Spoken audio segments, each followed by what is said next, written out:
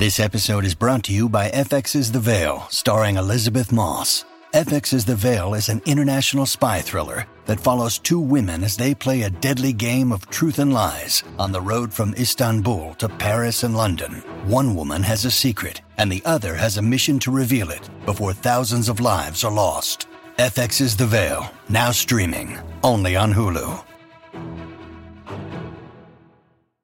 Mom deserves the best, and there's no better place to shop for Mother's Day than Whole Foods Market. They're your destination for unbeatable savings, from premium gifts to show-stopping flowers and irresistible desserts. Start by saving 33% with Prime on all body care and candles. Then get a 15-stem bunch of tulips for just $9.99 each with Prime. Round out Mom's menu with festive rosé, irresistible berry chantilly cake, and more special treats. Come celebrate Mother's Day at Whole Foods Market. Hello and welcome to the latest episode of the Olive Magazine podcast, your weekly roundup of all things food, drink and travel from the Olive Magazine team. My name is Alex, the Olive web editor, and I'll be your host for today. This week we have a Northern special with Olive star baker Ed Kimber back on the show. Food director Janine catches up with Ed to talk about Christmas rituals, the wonder of eggnog, and the inspiration behind his new dessert recipes in our Christmas issue. Plus, I pop into the American bar at the Savoy to chat to bar manager Declan about the team's recent accolade of the best bar in the world at World's 50 Best Bar Awards. Declan lets us in on his secrets about how they bagged this top spot, shares cocktail trends for 2018, plus gives us tips on how to create the perfect cocktail trolley at home. First up, here's Janine and Ed. Okay, so today we've got the lovely Ed Kimber here. Hello. Hi, Ed. We're actually at the end. It's 7 p.m. in the evening. Hear my glass tinkling. Yeah. I've just been out for a drink run. We've been on a shoot all day, shooting an amazing feature for next year. So you'll hear all about that in the future. We're keeping it under wraps for now. Yeah. You might have seen Ed's stories on Instagram Didn't see today. what it was. Yeah, so I've just grabbed him to talk about the Christmas issue, which is out now. Yes. And Ed's got some gorgeous recipes in there. But I thought, first of all, let's talk about Christmas. How do you run screaming from Christmas? Because you've already done it a million times before you get there. I think it's quite funny because as someone who is a food writer, you work on Christmas early. Yeah. So I think I started working Christmas this year in June. Yeah. And for some years you work in it just that 1 month and it's a really nice tight month. Yeah. But sometimes it gets dragged out, and this year it feels like it has dragged out this year for feels 6 like months. I feel like I've worked on Christmas half of this year. So do you feel like you just want to stay in bed on Christmas Day and just ignore it? It's funny because I kind of have multiple Christmases through work almost. Yeah. Christmas has, since I've been doing this job, which is like 7-8 years now, Christmas is often a bit of an escape for me, which is funny. And I think maybe it's different if you're a cook. Because I'm a baker, I don't really do a lot of the cooking when I go home anyway. Okay. So for me, it's often my break. I love Christmas food and I love the traditions of it. And I love the whole kind of shebang with it. But I do love going home, doing nothing. Are you talking about going to your mum and dad's house and basically you're the one in your PJs just kind of being handed a small glass of sherry at 10 a.m.? kind of. There's definitely the PJs and there's definitely a nice glass of champagne every now and again. I will do some. I do get some baking. I get kind of pulled in to do the traditional. Our family's tradition anyway of making pancakes, kind of like American style pancakes. For breakfast. I think we do those Boxing Day. How do you do Boxing Day? I think it's like Boxing Day or just one of the days just after. And to be honest, I kind of hate it. Because I really don't like making pancakes for a lot of people. It's so boring. Like I could never be a short order cook. Because you're on the just egg station. literally, you're It's just just churning them out, repetitive. aren't you? Yeah. Yeah, and by the time you get to eat yours, everyone else is finished. And you've already picked all of the failures. Yeah. So but basically, do you know what? They really like it. Yeah. So I'm happy to do it every year. So and for, that's my little one. So like, for it's that not 1 a lot of work. hour, you're committed. I don't know. It's like, so hard. Such It's so much work. I do normally I normally end up doing some sort of baking because as much as I like kind of taking a break, my brain doesn't do that properly. So I always say that kind of when I finish work, like my work for other people in kind of early December, It's not that I'm not working, it's just that everything I'm doing is for me directly. Okay. And so oftentimes it's when my experimentation kind of side of things comes out, because I suddenly have time to do all the stuff that I've wanted to do. So you've got a bit downtime because everyone else is checked out and you're thinking it's like no one in publishing is working really over Christmas. It's a much quieter period of time. Yeah. So I'm quite happy to... don't even plan on doing it, but I know I have a list of like 5-6 things that I'm desperate to get out of my head and into a recipe. Yeah. So yeah, I don't know when that happens, but at some point I'm like, I'm just going to do this little bit of baking. So occasionally when I go home for the holidays, I'll take a piece of equipment that I know I'll need. So this year it'll be my Portuguese custard tart tins, because I have a method for how to make those that I want to try out that's been in my head for 6 months that I think might work for making really nice ones at home. And also I want to replicate the Japanese like Hokkaido cheese tarts that I had in Japan. Oh, yeah. Which are those so like insanely super good. light ones. Yeah, and I got so close in my first test, but I haven't had time to retest them. So I'm hoping over Christmas I'll be able to kind of knock those out and holiday. finish them. A little bit, but I don't get as much time to kind of have a free experimentation when I'm working. So having a bit of free time just to kind of literally play for playing's sake without it being for something is quite nice, for sure. Does your family go quite traditional at Christmas? Oh, yeah. Like, I don't think you could have probably more of a traditional Christmas than my family's, which is really nice. Yeah, that is nice. Yeah, they do love their traditions. So there'll be like a proper old school but amazing trifle. Yeah. There will be a Christmas cake, Christmas pudding, and then there will always be turkey. And if our family try and change something, someone in the family will be like, but I really like the tradition. So it's pretty traditional. And does your mum make the... It's my mum and dad normally, so they seem to have got the cooking down to an art. Yeah. So, like, I'll lazily wake up on the day and I'll come downstairs and my dad's in his suit, bless him, because he wears a suit on Christmas Day. I love that. And so everything will be prepped. Yeah. And so it doesn't look like much is happening, but it's because they've been prepping for a few days ahead. Yeah, so they do it smartly. They're super organised. That's the best way. Yeah, definitely. To I mean, it's definitely the best way because like, people do too much on Christmas Day. So simple is good, or like prepping is good. And is your mum in charge of the Christmas cake? She is, yeah. I've never actually been given that role. I've been given the role of like, you have to make the mince pies now. I met your mum today. She told me. She likes to say that I learned everything from her, which is kind of true. But then she will privately say that I overtook her many years ago. But the Christmas cake recipe is my nan, so it's my mum's recipe. Yeah. And we think it's over 100 years old as a recipe, and we make it every single year. And does she do the whole like feeding it with booze? No, it's not that real style of cake. Not that kind of, no, it's not. It's not one of those heavy, really dark Christmas cakes. It's much more like a Dundee cake. So it's paler, it's cakier, lots of nuts, softer. Actually, it's kind of texture of Dundee without the nuts. Yeah. So I really like it because I'm not really a fan of those treacly, rich, alcoholic Christmas cakes. I find them a bit heavy. That's why I don't like Christmas pudding, really. Yeah. So I really, really like it. But there was a period of time when my mum would make one for all of the kids, kind of except for me, but that's because I would bake one and also I would never eat a whole Christmas cake kind of over the holiday. But I used to kind of take the mick out of it going, so my two brothers got a Christmas cake, well, I didn't. But to be honest, I wouldn't really eat it anyway. So what's your so tell me like the Kimber Christmas Day, how does it roll out? I'm just quite interested in what time you eat, and so do you actually do breakfast sure. or do you just kind of... on Christmas Day, we don't really do breakfast. We will sit down together and have breakfast, but it's only really, I think it's only cereally kind of stuff. There will be Bucks Fizz at some point as well. Yeah, of course. Just to help oil the wheels. Of course, it's Christmas Day. It's what it's for. But my parents are religious, so they'll go to church in the morning. Nice, yeah. And then basically after that, we will. We normally have quite a lot of young nephews and nieces now. Yeah. So at Christmas normally these days it's my two little nephews and they're really small. Cute. So it'll be a question of like sit down in early afternoon, like lunchtime, open some of the presents kind of thing, and then we sit down for like a mid-afternoon lunch around 2-ish. Yeah, that's nice. And then we'll finish kind of presents after that, and then everyone falls asleep apart from me, the only one left awake. So you were telling me before about, because one of the recipes you've done for us is this incredible eggnog custard tart. Yeah. So it's like a classic custard tart, but with booze in it.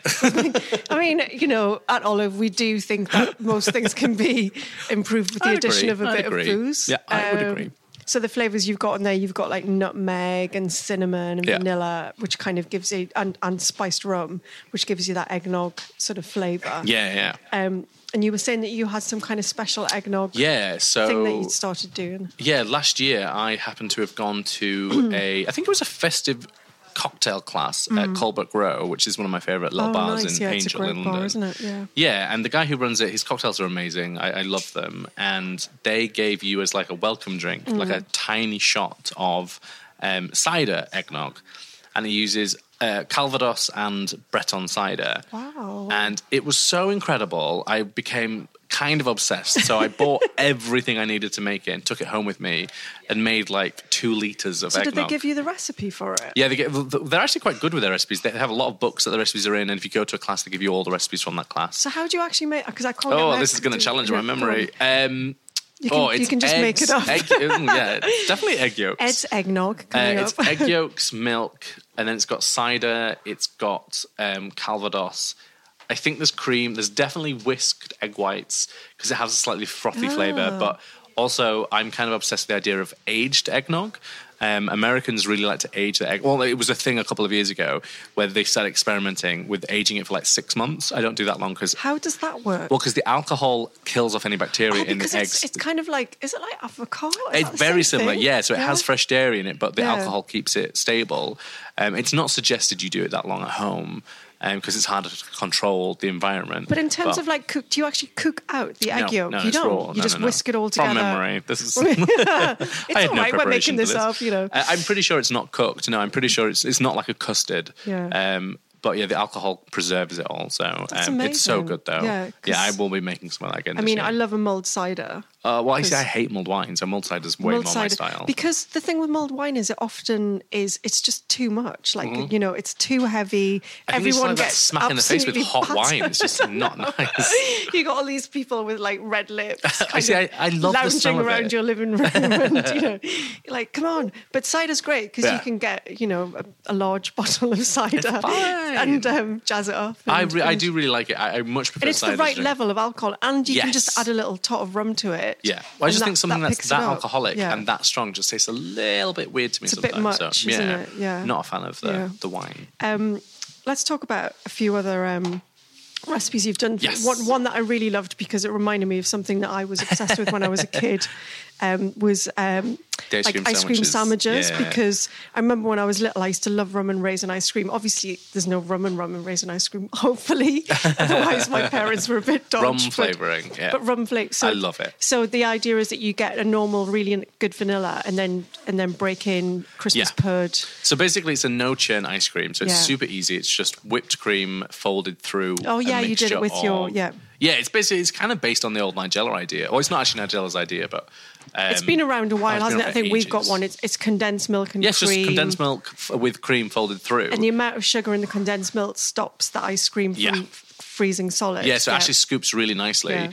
And all I did to kind of up the flavour was I mixed in a good chunk of mincemeat into the condensed milk and then fold the cream through that. And it just gives it... So it's one of those things that if you're not a fan of mince pies or Christmas pudding, it's those Christmassy flavours but lighter. Yeah. And in ice cream, it tastes so good. And we've sandwiched them with... a recipe of mine that I've been holding back for years to publish it. I love this. This is a second Ed exclusive. We've got like something you've had in your bottom drawer for a long time. I was going to put it in a book, and then the book that I wanted to put it in never kind of came along, so it just sat there. And it's a gluten-free cookie that I swear you wouldn't know is gluten-free. It's so good. It's made with buckwheat flour, oat flour, and corn flour, I think. And it's so chewy and it's just really, really delicious. And it's got pecans in there and chocolate, and it's just a really delicious cookie regardless of the fact it's gluten-free. So you can make the cookies anyway, but the fact that you've got these guys stashed away in your freezer is amazing as well. Yeah. So good. And it literally is the work of minutes because it's a gluten-free cookie dough. You don't have to worry about overmixing it. It doesn't have to rest in the fridge for ages and ages, although you can if you want to make the dough ahead. And so it's a really nice, quick, simple dish as well. And you mentioned another one of my Christmas favourites as well, trifle. Oh my God, how much do I love trifle? Yeah, it's my family's favourite. You also did the dream for me, which is not putting jelly in your... It's wrong. No sprinkles, no chocolate shavings. Because what I remember at school was like... No tinned fruit. The jelly with like bits of sponge set into it, and actually just makes me cringe now even thinking about how horrific that is. It's not trifle, that's like something you buy from the supermarket. Yeah. It's gross. So Ed's done two for us. The first one you've done is a kind of... It's so cute, like, because you use ginger cake, like the Jamaican, gingerbread one. The classic Jamaican ginger cake. I love that. Well, it's quite funny because I described this recipe as a cream bomb. It has really got a lot of cream in it, but it's so delicious. It's one of those recipes that if you want a kind of wintry flavour, but you don't want the full-on kind of Christmas flavour, it's kind of ginger, bits of rum, it's got cardamom custard in there, and then it's got kind of, you are actually using shop-bought gingerbread. It's a really easy recipe. The only thing you're making yourself is, if you want the gingerbread decoration, which is like a crisp gingerbread. It's really cute. Which is really cute. It looks quite top. nice. Yeah, it looks really lovely. And then you're making the custard. The rest is like an assembly job. And it's got so pears delicious. in there. Yeah, it's got pears to lighten up a little bit from all that cream. Yeah. But it's so tasty. It's so tasty. And it's really pretty because the Christmas trees that you make from the gingerbread, the bought gingerbread, get stuck onto the outside of the bowl. Yeah, so it's got this lovely decorative thing. And it's really nice to do something that's slightly different to the raspberry trifle that we all know and love. But this is quite nice. And my family love a proper like sherry trifle. Yeah. Like, it's a family thing. It's great. But they would love this. Yeah. This would be a nice alternative. Yeah. But there would be hell to pay if there was no sherry trifle in our household. People would be, very much told off. But then on the other hand, earlier on this year, when I was talking to Ed about doing these recipes, I went to you and said, can you do us like the alternative Christmas cake? Like, let's not do a normal Christmas cake. Let's do like a mad Christmas cake. And you came back with, I'm going to do a trifle Christmas cake mashup. Yeah, which is one of our back page bakes, and it's so spectacular. It was kind of a weird one because sometimes you give me a brief and it's so open. I'm like, oh, what shall I do? Yeah. Go crazy. That's actually, usually my brief. It really is. These crazies you like, which with you isn't always like that. Need to pull me back in. Yeah. But sometimes with Christmas briefs, I find it a little bit difficult because you feel you have to be kind of stuck into a zone. And so I was trying to think of what I could do that's still like honouring almost a Christmas classic. Yeah. And so the idea is that it's meant to remind you of trifle. It's not a trifle, but it has some of the same elements. So it has a sponge, but it's actually sponge, not like a sponge finger. But it has two types. It has a chocolate like sponge and a vanilla sponge. It's a Genoa sponge. It's exactly what it is. It's whisk sponge, which means super that light. It's super light, but it also like absorbs syrups and flavours without getting too wet. Yeah, without too wet, which kind of... it means actually, because there's a fair amount of cream on the outside of the cake to kind of give it its decoration. Yeah. So it means that it doesn't feel heavy because the cake is a lot lighter. Yeah. And then we fill it with custard, which obviously has to be in a trifle. And then it's got lots of berries. It's got kind of like a raspberry kind of coulis almost. It's more like a compote. But it's a really, really simple dessert. And we've got a sweet sherry syrup in there as well. There's a sweet sherry syrup, to give that kind of boozy element too. And it's really I think what's really nice is when you get a forkful and you cut through all of the layers. It does remind you of trifle, It reminds you of trifle, but it's maybe a little bit more sophisticated. I don't know. Yeah, I mean, we've covered it in glitter, so it's super sophisticated. Yeah, we then went mad and covered it in glitter. But it is one of those things that you bring to the table and everyone's going to go... Oh, yeah, definitely. Yeah. When we did it on the shoot, it looked really, really nice. And I was...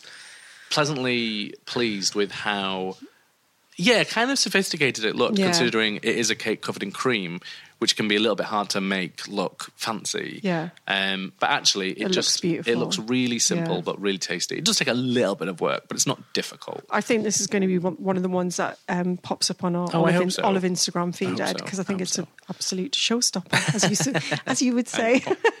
But anyway, thank you so much for coming and talking to us. No worries. I urge everyone to go and get the Christmas issue. So many brilliant recipes in there. And I hope the run-up to Christmas is nice and gentle for you. Yes. And eat all the drink. Yeah. No, eat all the drink. No, clearly you had too much of the cider. Drink all the drink, eat all the food. Yeah, thanks very much. And Merry Christmas, Ed. Thank you. Feels weird saying that so far. It's too early. It's still November. Shh. Thank you. Next, I'm at the American Bar with Declan. Hello, so I'm at the American Bar at the Savoy in London that was recently crowned the best bar in the world at 50 Best Bar Awards 2017.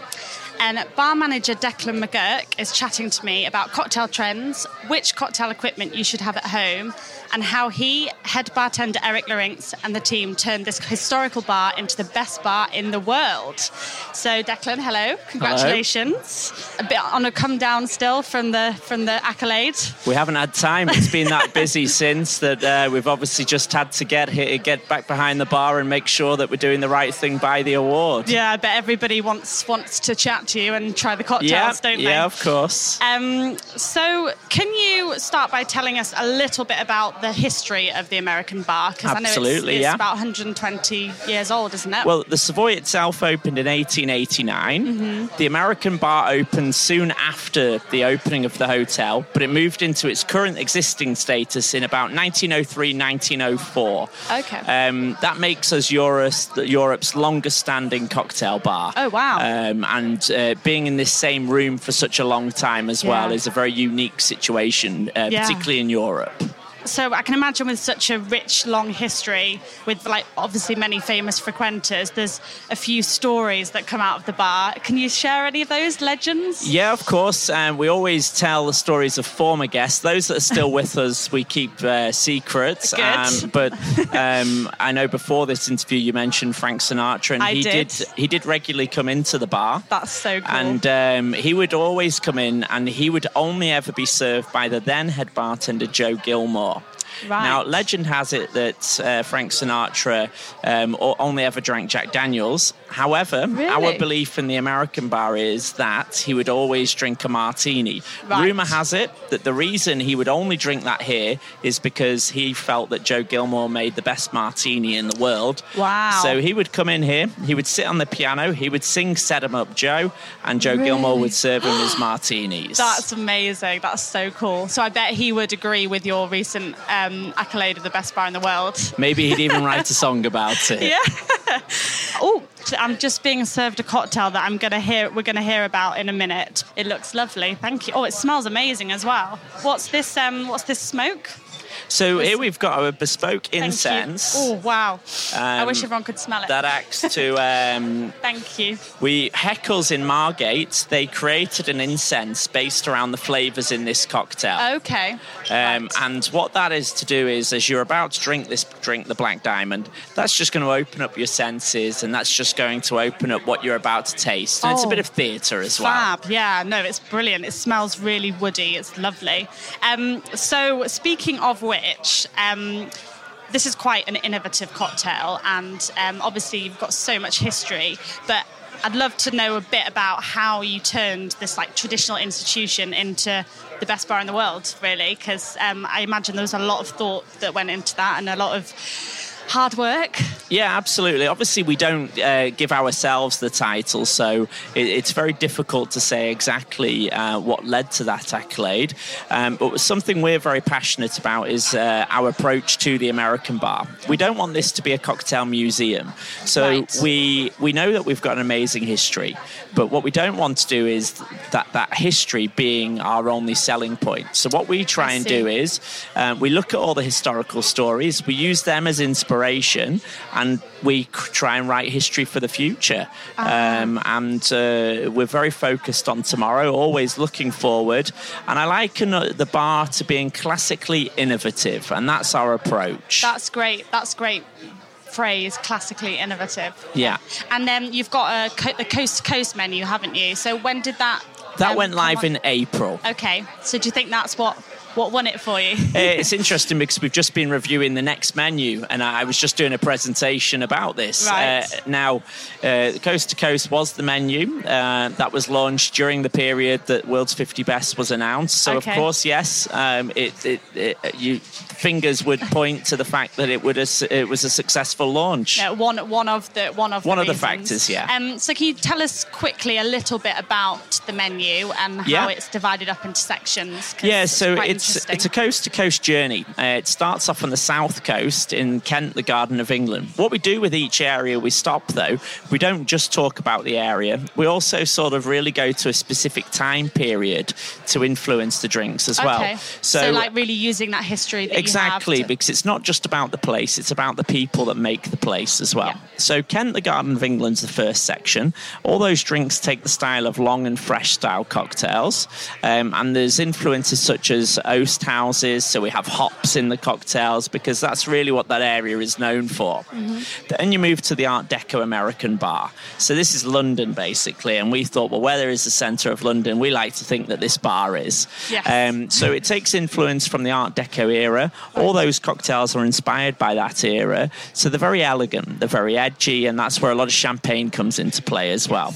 Then you move further northward to Sherwood Forest, and Sherwood Forest shares a similar kind of myth mythical nature, story nature to the Savoy.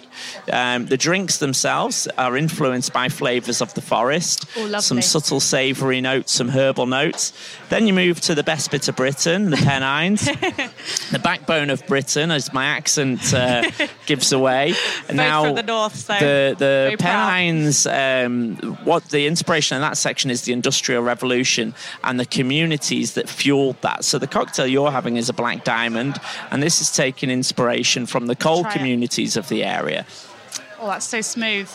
Yeah, it's really chocolatey. It's kind of like a boulevardier. So it's rye whiskey, Campari, then a bit of cold pressed espresso liqueur, and smoked tea syrup as well. Oh wow!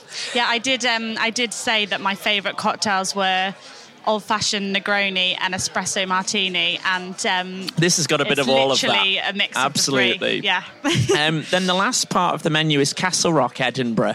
That's where the menu takes a real Scotch influence. Right. The drinks are of a very, very proud nature, and Scotch whisky is the dominating force there. So as you look at the menu, it starts off long and fresh. It progressively gets a bit stiffer and heavier as you move up northward. Oh, nice. A bit like the British weather. And the people. Well, no, not the people. Opposite. Anyway. I didn't say that. So, obviously, you'd be too modest to say this yourself, but imagine that the bartenders and the team have a huge part to play in becoming the best bar in the world. So, can you tell us a bit about the interview process here? I don't know if you have to learn. I've heard you have to learn about 250 cocktails off by heart. Is that true? Well, we wouldn't put a figure on it. I would say that people need to know more cocktails than that, because we don't want to say no to any cocktail. Right, yes. We're not here to educate guests and tell them how to drink. We're here to give them a very good experience. And if they have a specific cocktail they want us to make, they will.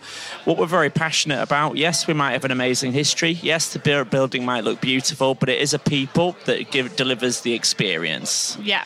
So each bartender must have their own signature cocktail. Surely, I'm sure you've made thousands and thousands in your time. What's your signature cocktail? Would you say? Yeah, when we create a menu, it's a collaborative process. We all contribute to drink. The drink that you're drinking, the Black Diamond, is actually my creation. So I would say that would be the drink of today for me. Yeah, fab. And then I also imagine you have the very difficult job of travelling the world for inspiration. We've just been talking about New Orleans, haven't we? And how that's a leading cocktail destination, isn't it? There's Indeed, it is. The competition. What's it called? Tales of the Cocktail. Yes. Yeah. And which is your favourite bar in the world, apart from the American bar, of course? Yeah, bit of an interesting answer. My family all live in Fermanagh in Northern Ireland, right. And actually my favourite bar is a bar called the Cayley House, which is a bar built in a quarry. It's by invite only as a bar. But I think the thing is that I love about County Fermanagh is it's got a very particular hospitality. Okay. Everyone's a storyteller. Everyone's got a story, and also as well, they just know how to give you a good time, and that for me is what makes a great bar. Yeah, definitely. And you say by invite only. How do we get on the invite list? You need to get to know the owner. Young Tom, he's called. Okay. If you go to County Fermanagh and say I need to speak to Young Tom, they'll work out who you mean. Oh wow, I'll have hundreds of people going now. Exactly. And then what about London? Which is your favourite bar in London apart from, again, American bar? Yeah, I've got a big love of a relatively new bar called Swift. I love Swift. Yeah, it's the building itself is very important to me. The old bar there, Lab, I think was the modern day London cocktail culture wouldn't be where it is today if it wasn't for Lab. And opening a bar there was a big challenge. Right. And Swift have just done a great job. Amazing. Their emphasis is hospitality and the guest experience. The team have such an energy, and I think it's got that nice blend between a relaxing place to go for a drink, or if you really want an intense cocktail experience, they'll deliver that at the same time. Yeah, well, when I went, what was amazing about it is the owners were both there. Bobby and Mia, one they're was good downstairs, friends. one was upstairs, just manning the bars. And it's also great because I included it in our Christmas issue in the best places to eat and drink in Soho.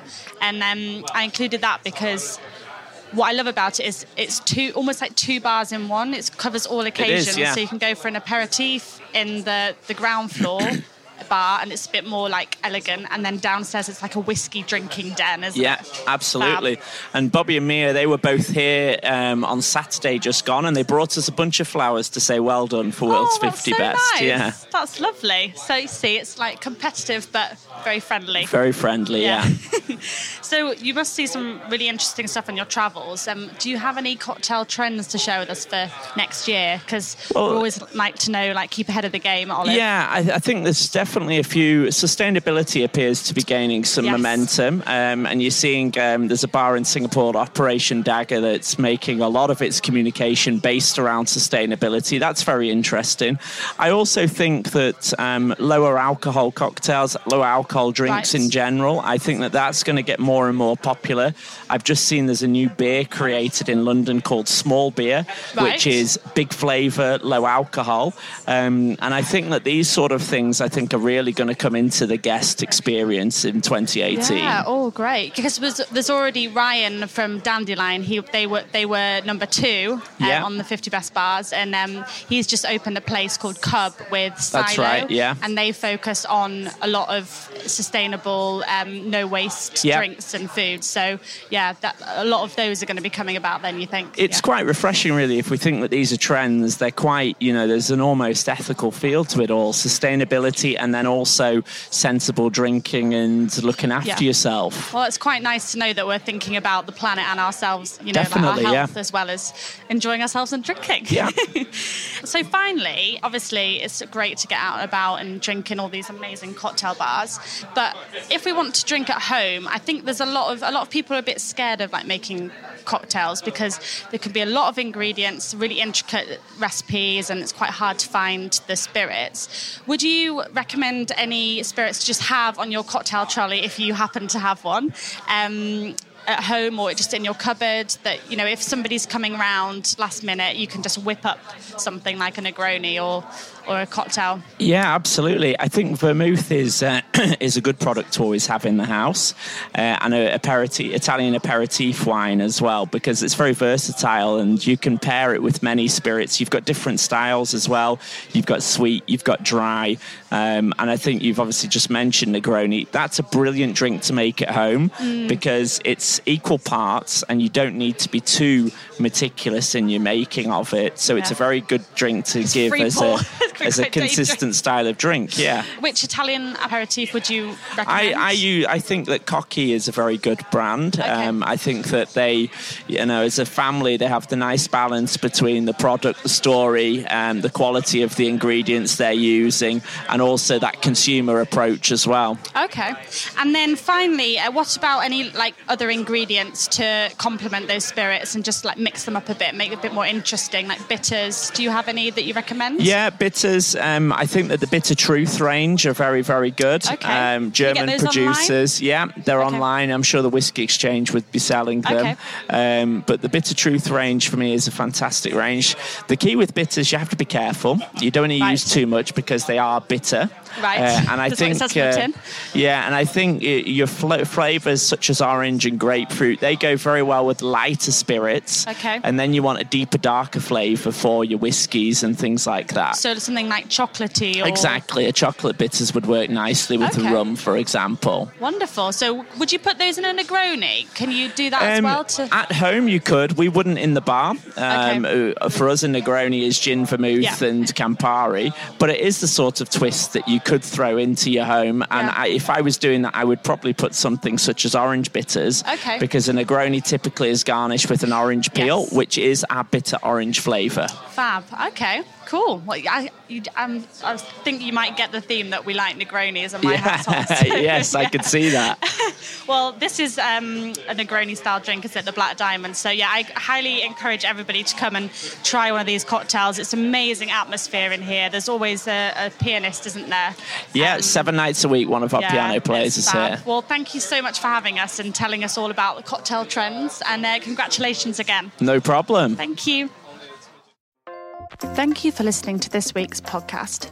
If you want to get your hands on Ed's recipes, pick up a copy of our stunning Christmas issue in all good supermarkets and newsagents. It includes a free leftovers magazine and, in selected stores, you get a free bar of Green and Black's new Velvet Edition dark chocolate to use in your baking or enjoy as a velvety snack. If you liked this episode, please review and rate us and subscribe on iTunes so we can spread the food and drink joy. For more information, head to olivemagazine.com. But otherwise, we'll be back next week with more food and drink chat.